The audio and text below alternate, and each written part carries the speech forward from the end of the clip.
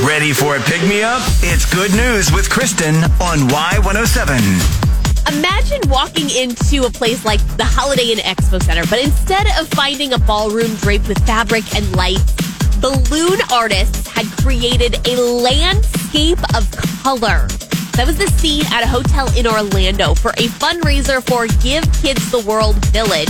It's a nonprofit in Kissimmee, Florida, that provides critically ill children and their families a magical week-long vacation at no cost. So the 400 balloon artists from around the world recreated scenes that are found in this village in balloon form. So imagine an octopus as tall as you are, made out of hundreds of different size orange balloons, even the tentacles, even little suckers on the bottom of the tentacles, all made out of balloons. But it wasn't just the octopus.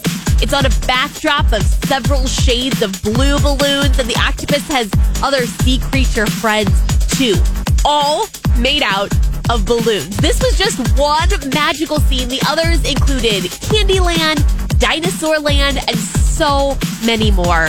The Balloon Wonderland took over 500,000 biodegradable balloons, and people could buy tickets to see the art.